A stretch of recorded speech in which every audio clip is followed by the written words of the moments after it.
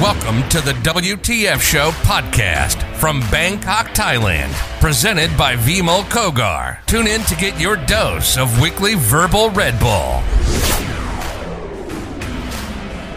Hello and welcome to the WTF Show today. Today as our guest, we have Direk Kaneja. Welcome to the WTF Show, Direk. Thank you. It's a pleasure to be here.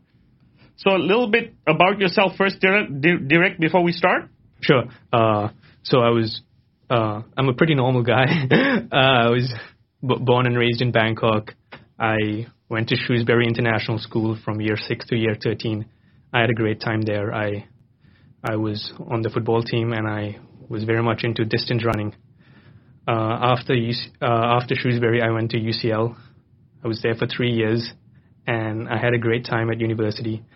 Met a lot of interesting people. Learned a ton, and I discovered Warren Buffett when I was at UCL, and that was a big turning point in my life. And after UCL, I came back to Bangkok. The first couple of years were kind of difficult. I was bouncing from job to job, and eventually I got a job at a real estate company in Bangkok. I was the business development manager. It was a great learning experience. It was like drinking from a fire hose. Met tons of interesting people, worked on some very big deals, and eventually I felt that it was time to join my dad at the family business. And I haven't looked back since. And, there's a Turkish proverb, which I really like. No road is long with good company. Excellent, Direk. Direk, so the reason you're on the show today is you have a public profile, a domain on the internet that is unique. You seem to know a little bit more than the other guy about how to circumnavigate investments. Am I right? I hope so. Okay, what can you tell us about that? Sure. So the website is called rbxinvestments.com. I started the website in 2015 out of my flat in London. And initially it started off as a way for me to journal my investment thoughts.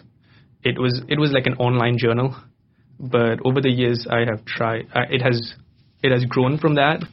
I didn't have a master plan when I started it, and I look at my website as a serendipity vehicle.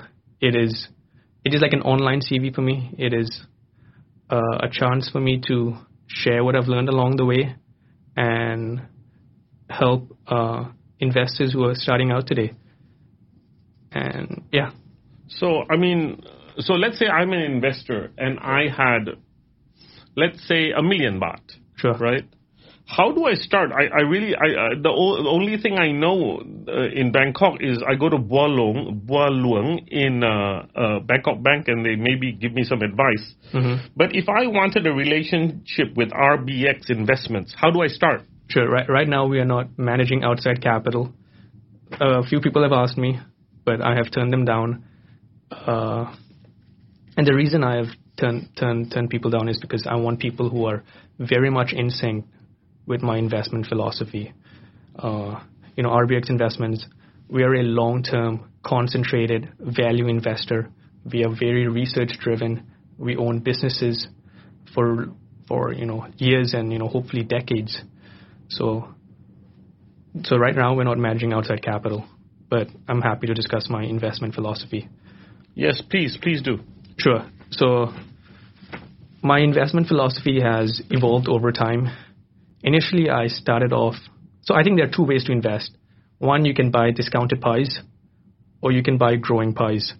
When I started out, I was very focused on buying cheap stocks, right? Stocks with low price to book, low price to earnings, things like that. And then I realized that that's not really a fun way of investing because these were usually pretty crappy businesses, and these businesses were cheap for a reason. And when you own, a bad business, it's a bit like holding an ice cube, right? The ice is melting in your hand, so the value is being eroded over time. So these days, today, I'm only looking to invest in great businesses, or what I like to call business masterpieces. And I'm looking for a wonderful business run by a wonderful group of people, and I'm trying to buy that business at a fair price and own it for the very long term. And life is much more fun when you do that. So do you want to give us an example, Derek, of a business like that? Sure. In February of 2019, I put out a presentation outlining my thesis on Apple and why Apple was a compelling investment and why I thought it was a business masterpiece. And the numbers, the numbers was just so obvious. Back then, Apple was I'm adjusting the numbers here a little bit, but it was a $700 billion company. It had $100 billion of cash on the balance sheet. So in effect, you were buying the business for $600 billion, and it was making about $60 billion a year in free cash flow. So you're getting a 10% free cash flow yield on day one invested capital. And the company was also buying back shares, 6 to 7% a year. So your ownership in the company was going up by 6 to 7% per year without laying out a single extra dollar. And, Apple is an iconic brand. There are two parts to Apple. There is products and there is services.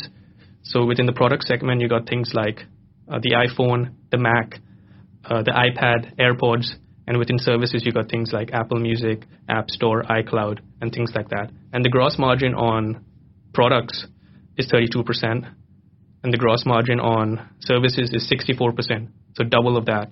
And services is a very good business. It's high margin, it's growing, and it's recurring. And in the end, I decided that this was a great business. This is not a hardware company whose margins are destined to decline. So, I think it was a no-brainer investment at that time. And do you have another example of something more current? More current? Recently, I put out a presentation on Progressive, which is an auto insurer in the United States. So if you're interested, you could read that article. I think it's over 10 pages. Okay, and what is it, in summary, what does it tell us?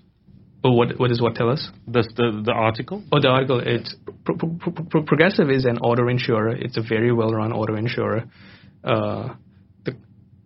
The way you look at an insurer is to look at its combined ratio. A combined ratio of 100 tells me that it's underwriting at break even. Above 100 means it's underwriting at a loss, and below 100 means that it's underwriting at a profit. So Progressive's goal is to underwrite at a 96 combined ratio. So it's trying to make a 4% pre-tax underwriting gain, and it has an excellent long-term track record. I really like the management team. I like the culture of the company, and I like the price at which it's selling at. Okay, is that listed on the NYSE? Yes, ticker PGR. Okay, ticker PGR. Thank you.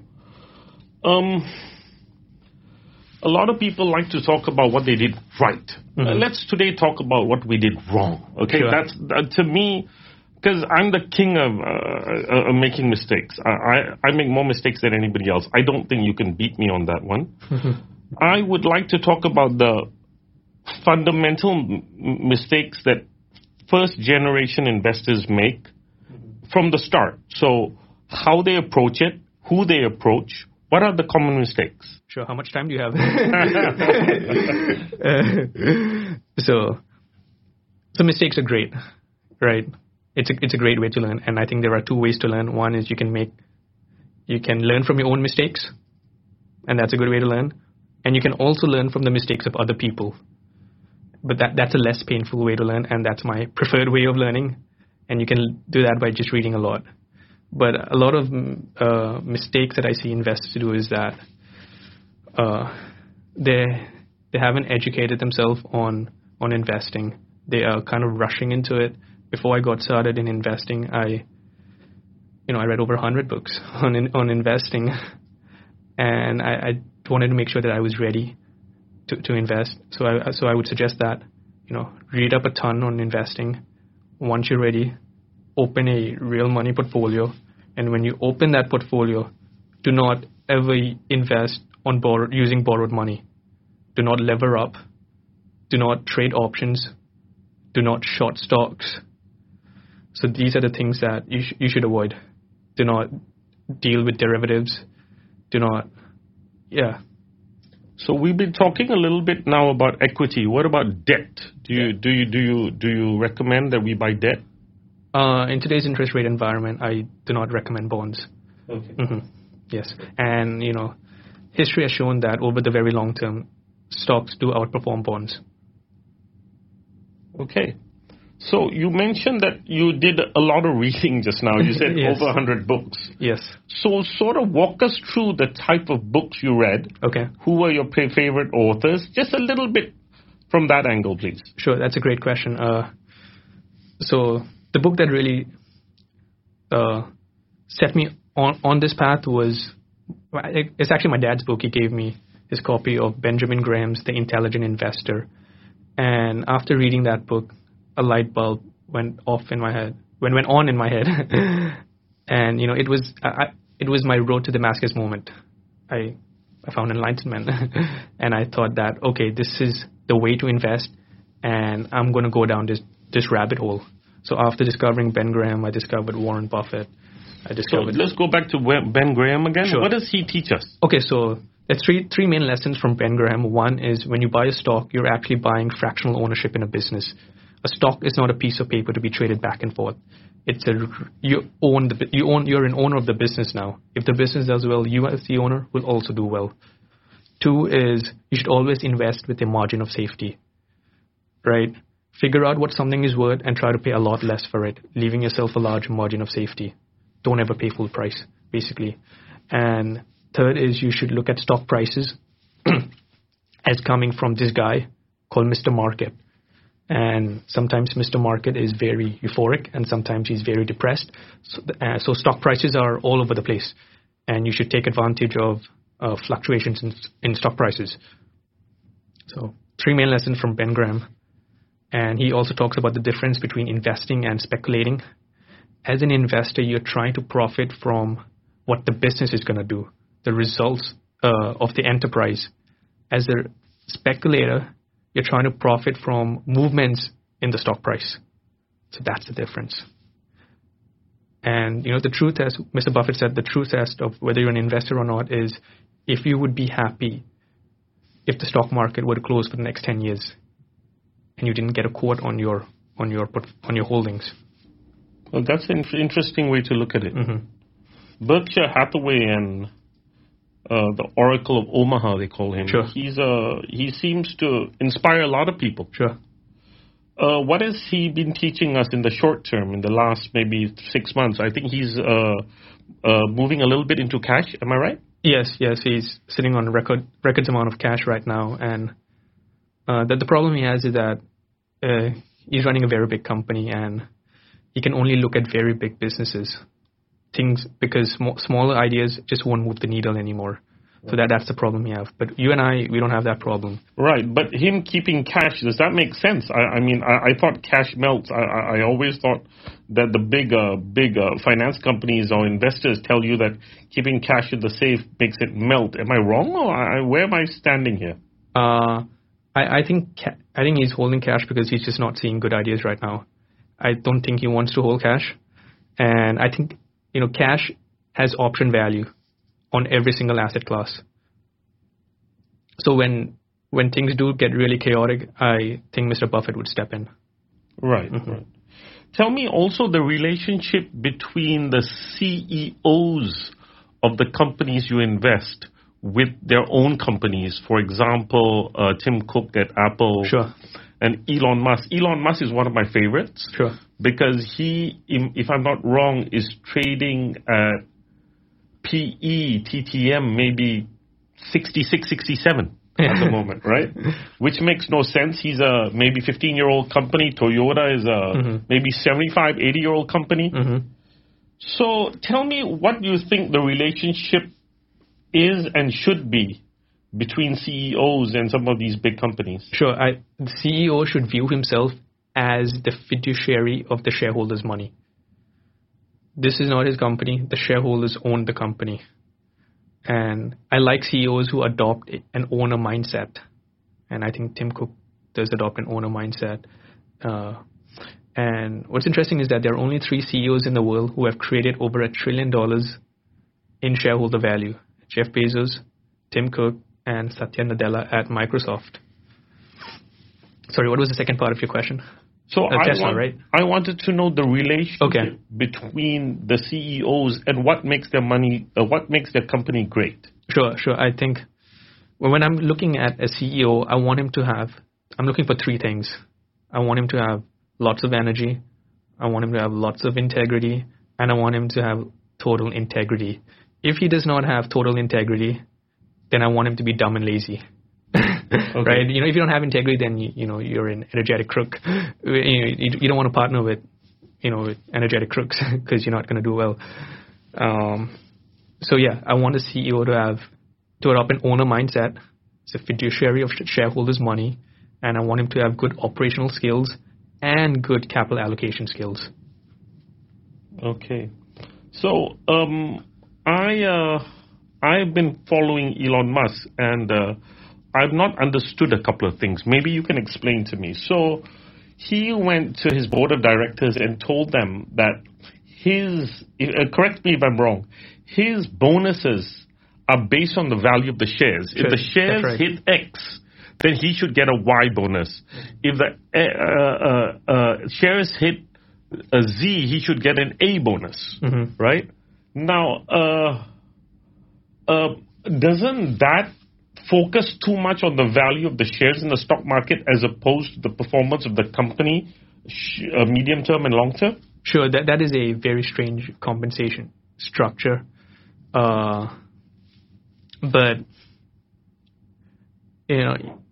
I don't have anything much to say about Elon Musk other than that he is a very smart guy. I have read the book by Ashley Vance, and any guy who can land two rockets at the same time should be taken seriously. Yeah, he seems to be outstanding, and there's a quote I like: "Don't underestimate the man who overestimates himself." that might be Elon. That's right. I mean, Elon is. I truly believe that if Elon keeps going the way he is, we're going to have a Tesla products, sure, or his energy storage products in our houses pretty soon. Sure, I think even if Tesla does not work, what he's done is that he has lit a fire under the bellies of all the other automakers. He has forced GM into EVs. He has forced all these other car companies to start innovating again. Okay, let's talk a little bit about what we shouldn't invest in. Sure. Because, again, it's that pitfall that I fall into all the time. Sure. Whether it's gold or cryptocurrencies or... I'm the worst investor in the world. Tell me what you think we should move away from. Maybe real estate? I don't know. Sure, that's a great question.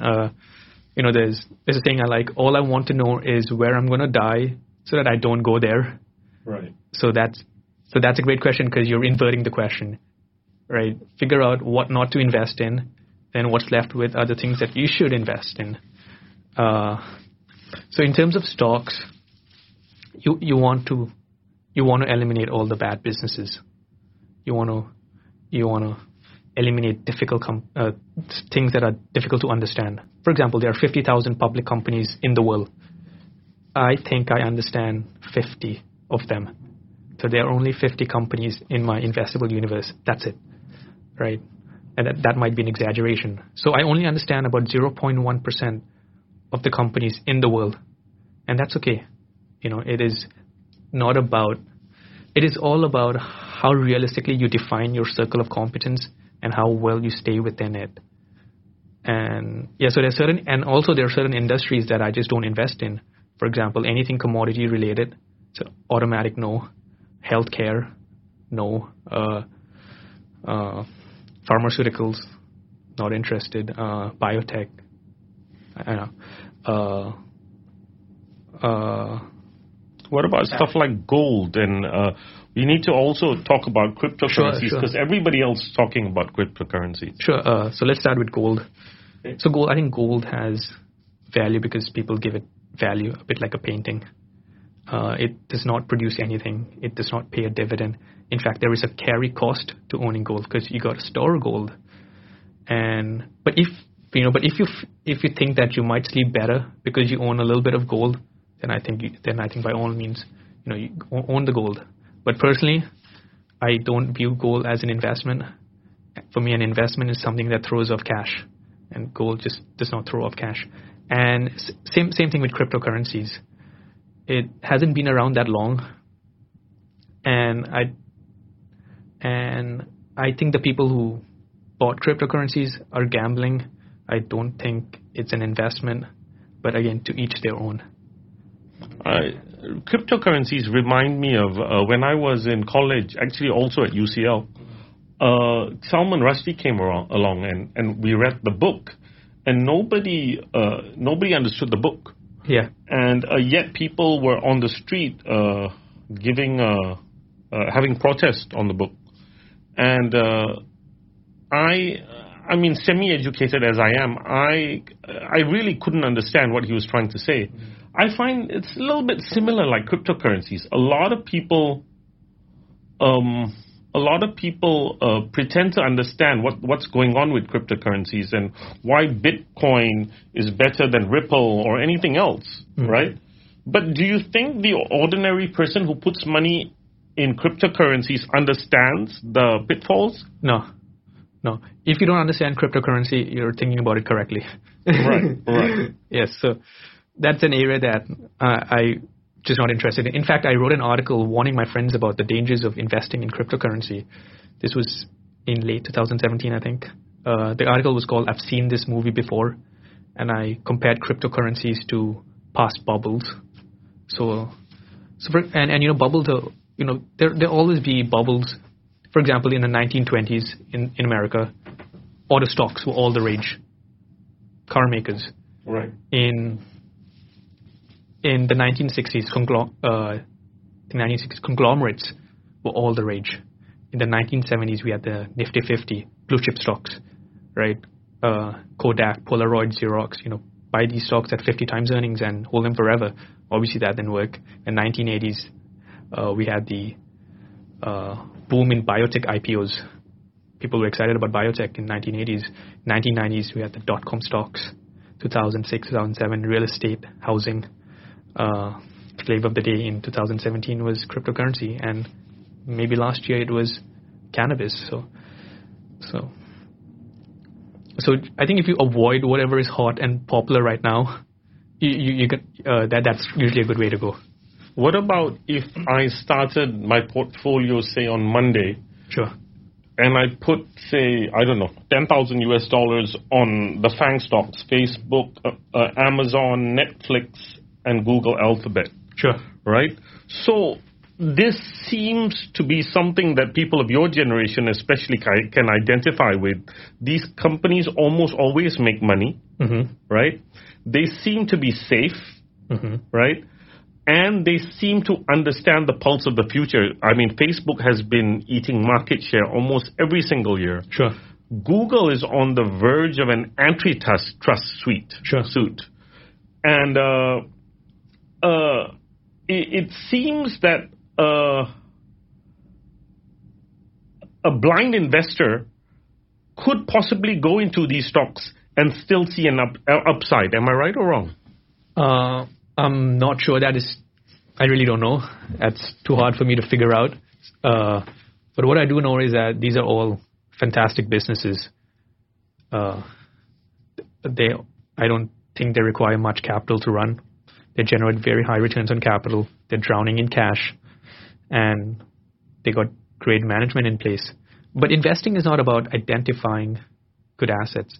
It's about identifying good assets at good prices. So these companies are certainly good assets, but are they available at good prices? I don't know. That is too hard for me to figure out. One example I'd like to share is that in 2000, Microsoft was the most valuable company in the world. I think its market cap was $600 billion, but it was only making about $10 billion in free cash flow. So for the next 16 years, the stock went nowhere, even though the business was chugging along. So the entry price does matter. Okay. Derek, I a little bit want to talk about how I can access your information. You mentioned your website, RBX. I are you on multi forms of social media, and what's your plan for the future? Are you going to write a book? Because if you have information in your brain and you don't share it, it's really you need to think about how all this information is going to be shared. So I'm curious to know how you're going to publicize things in the future. Sure, I really don't have a master plan right now. I just want to pump out good content for my readers, share what I know, and if people find that interesting, I'm more than happy to talk to them about it. And I think that anybody who's I think writing online is a superpower. Honestly, I think it's a superpower. It's an easy way to turbocharge your career and to show people that you're passionate about your work. It is like an online CV, and so I highly recommend writing online. Instead of being a content consumer, try to be a content creator. I think we're seeing a shift in that direction. You seem to be good at it. Thank you. Tell me a little bit about recent books you read. Sure. So I try to read a lot. I divide my readings into two piles. One is annual reports and financial statements, and the other pile is just books and biographies. So I'm very big on biographies, especially business biographies. I feel like that's a great way to learn. A book. Reading a book is like downloading somebody's brain for less than 1,000 baht. Why wouldn't you do that? So investing is one of the few professions where you can really learn just by reading annual reports, and by reading books, and by having a portfolio. And a recent book that I just finished is Shoe Dog by Phil Knight, the co-founder of Nike. Amazing book. Another book that I enjoyed is called The Almanac of Naval Ravikant. Now, Naval Ravikant is a VC. And I like Naval because not only is he a brilliant investor, but he is happy and he is successful. And that's a very rare combination. So I highly recommend that book. Okay. Is that available on Amazon? Or? It's available online for free. The authors made it. Okay. Can you say the name of the book again, please? The Almanac of Naval Ravikant. Okay. Tell me a little bit about... Now, our show is called the WTF Show. We're essentially a youth empowerment show. And I'd like you to tell me if you think you had a WTF moment in the last 5 years, something that made you pivot your life in a certain direction. You sometimes you come to this stage where you've been doing things and you say to yourself, look, I've been doing things wrong. Mm-hmm. This is the event that helped me focus on what I really want to do. Okay. Was there a moment like that? Sure. I don't think there was.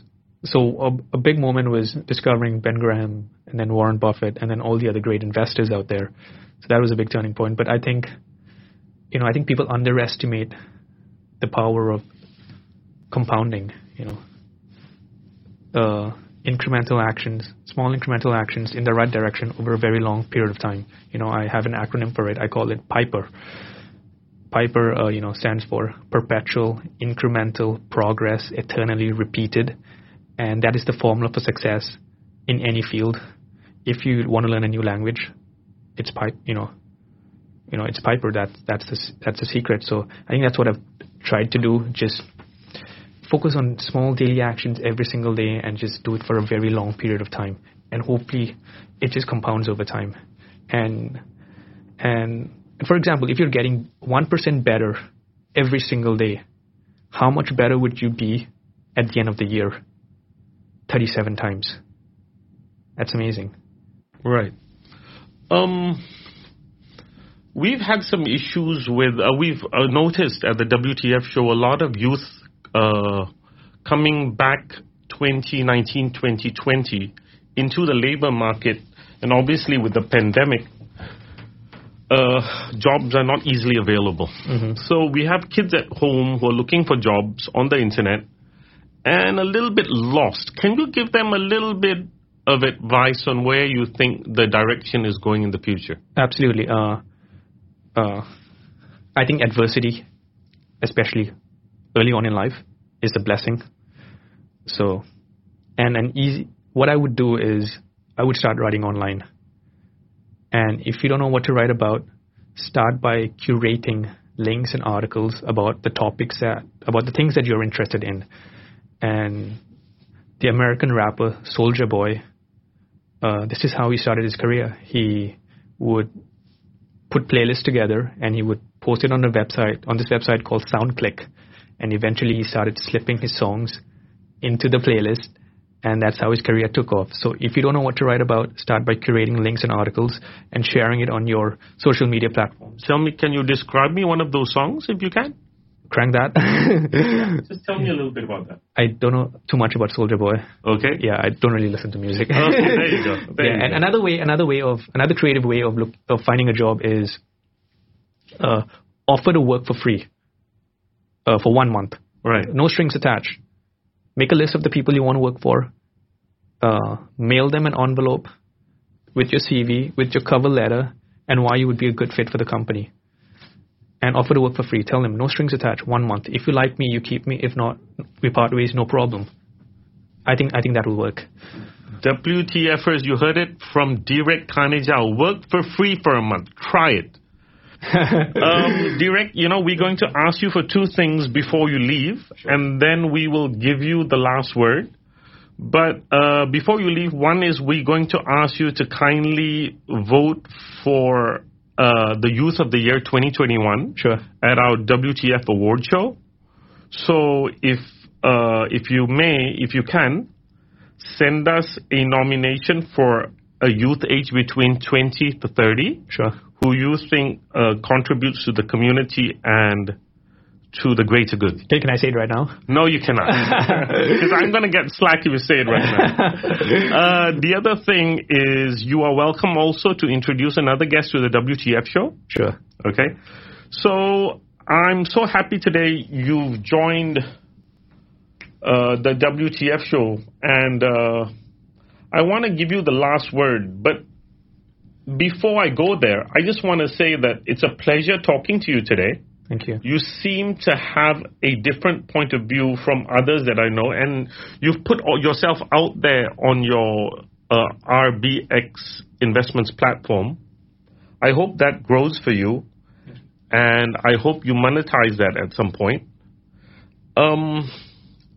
If you may, give me your last word on what you believe our community, how it can grow, and where we should be headed in terms of understanding the pros and cons of investments. Sure, thank you.